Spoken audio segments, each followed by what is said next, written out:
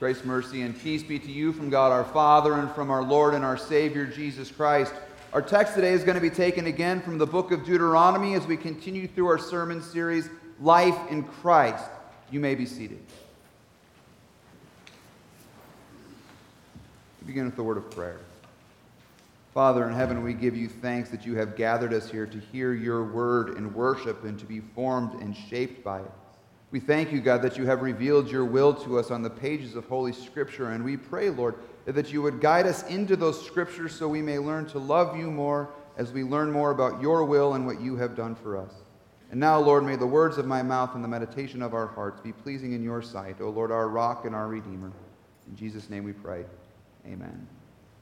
You guys remember this painting from last year? Can you guys put the painting up there on the wall? You guys remember this from last year?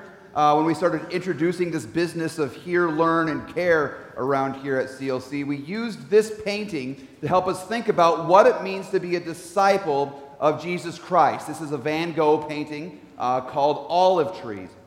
And what we said is this painting reminded us, at least I said this painting reminded me of Psalm chapter 1. In Psalm chapter 1, which we read earlier this morning, but we remember it says that disciples are those people who have been planted by streams of living water, like trees planted by streams of living water. And as the water, which is the Word of God, flows into those trees, they grow strong roots when they hear the Word of God. They grow strong and tall as they learn God's Word together in Bible study, and then they bear much fruit to care for those around them. And I thought, boy, this painting is perfect. I mean, this works fantastically. The painting and the scriptures work ideally together, and I'm going to be honest with you, I was very proud of myself over this sermon illustration that ran through that whole series.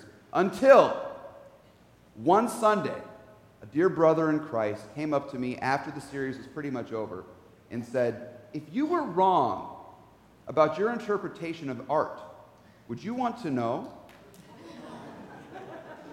Well, I said, yeah, I don't want to look stupid in front of you. And he said, well, too late for that. But he said, I said, sure, what's wrong? Tell me, what am I getting wrong? He goes, that water you see in that painting, you see that? It's not water.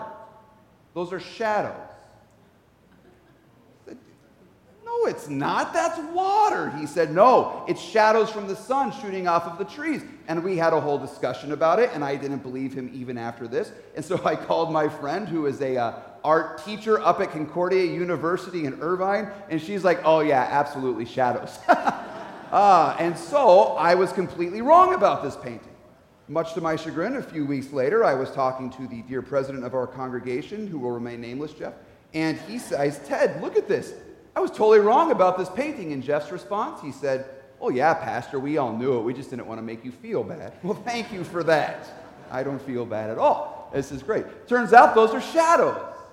That's not water at all. I was wrong about this, and I needed somebody to come along and tell me about it. And I think it's kind of a funny illustration, but I also think it's going to be very helpful for us. This little story is actually going to be helpful for us today as we think about why it's so important for us to be learning the Word of God together. Now, we're going to come back to that story a little bit later on, so hold on to it in the back of your head. But I do think it's going to be helpful for us to think through this importance of learning, that disciples are those who learn God's Word in Bible study. Now, if you weren't with us last week or the week before, you may not know, but we are going through a series right now where we're talking about really the ministry here at Community Lutheran Church. What shapes our activity in this place? What shapes our teaching in this place? How are we living and moving and having our being here at Community Lutheran Church? And last week we said it is our belief that we have a God in heaven who is not silent, but speaks to us. Not sort of in the internal recesses of our heart, but he speaks to us by means of his word. And when we gather for worship, we hear God's word and worship. And that word begins to form and shape our faith. It forms and shapes our lives. It teaches us that we are sinners in desperate need of a Savior, but then that word delivers that Savior to us as we receive the forgiveness of our sins and the preaching of the word. That word, then, is not just something that we hear on Sunday, but it's a word that's actually been scriptured for us, has been written down on pages for us to gather together and study together. And so today we're going to be talking about the second aspect of discipleship.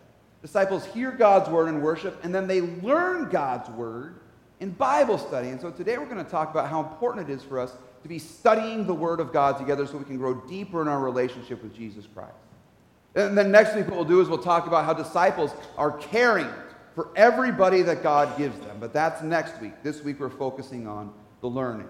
Now, if you did not know this already, you need to understand a few things about our church. We have what people would call a very high view of Scripture.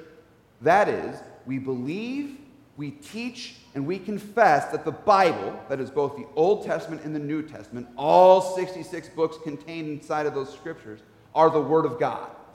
It is what God says. The Bible is what God says, and what God says is in the Bible. If you want to know God's will, He's not sitting out on a mountain somewhere in the middle of the Asian wilderness, and you don't have to go climb that mountain and find this guru to have sort of spiritual enlightenment. If you want enlightenment, open the book. God has sent His Word to you to read, to mark, to learn, to inwardly digest, as the old liturgies used to say. He sent the message to us.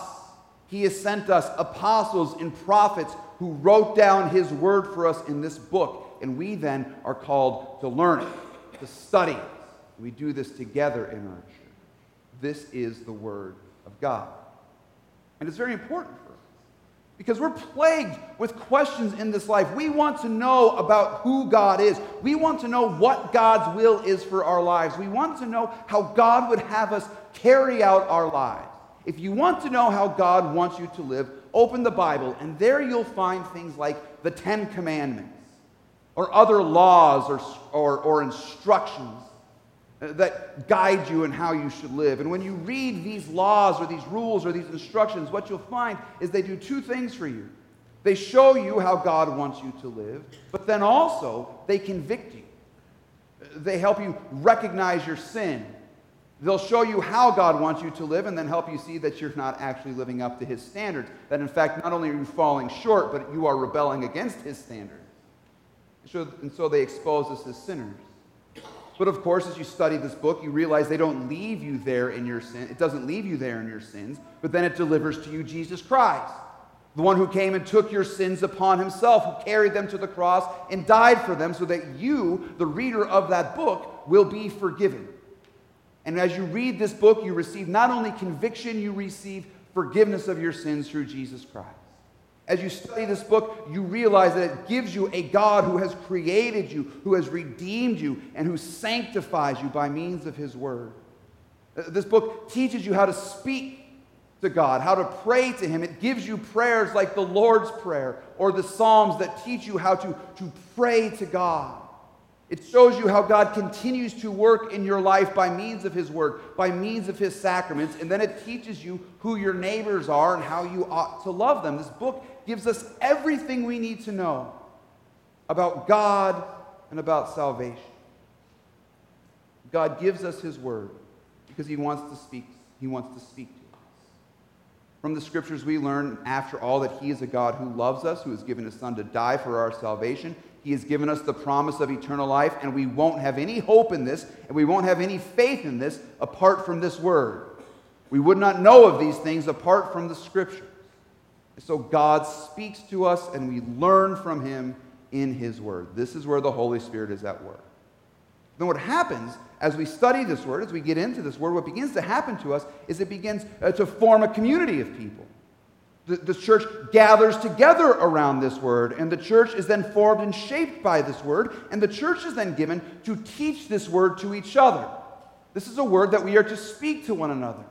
It begins to guide our language. It begins to guide our activities in the lives of one another. This Scripture teaches us how to speak, so it is our job and our responsibility as brothers and sisters in Christ and the family of God to be speaking this Word to each other, to be teaching this Word to each other, to make sure our lives in this church are saturated in this Word. We then take this Word into our homes and we read it together with our families and we study it together with one another there. And the Scriptures begin to saturate our lives. This is exactly what God willed for His people of Israel, and He wills for us even now. Go back to Deuteronomy again and listen to these words. Moses said, "All these words that I command to you today shall be on your heart. You shall teach them diligently to your children. And you shall talk of them when you sit in your house, and when you walk by the way, and when you lie down, and when you rise. You shall bind them as a sign on your hand, and they shall be as frontlets between your eyes. You shall write them on the doorposts of your house and on your gates. Our lives are to be saturated in the Word of God. We are to build our lives, as Jesus said in the gospel reading today, on the firm foundation of God's Word. This is why he gives us the Scriptures. And he knows we need these Scriptures. We've said this now for 2 weeks, and so we're going to say it again for a third week. Jesus knows we need these Scriptures, we need this Word, because our hearts are so prone to wander away from him. Our hearts are so prone to listen to the other messages that are around us in society, all the other voices saying so many things that counter the Word of God. Again, the devil is a very active being in this world, and he wants nothing more than for you to begin to doubt Jesus and to turn from Jesus, and so he will attack you. And believe me, he's been at this game a lot longer than you've been around.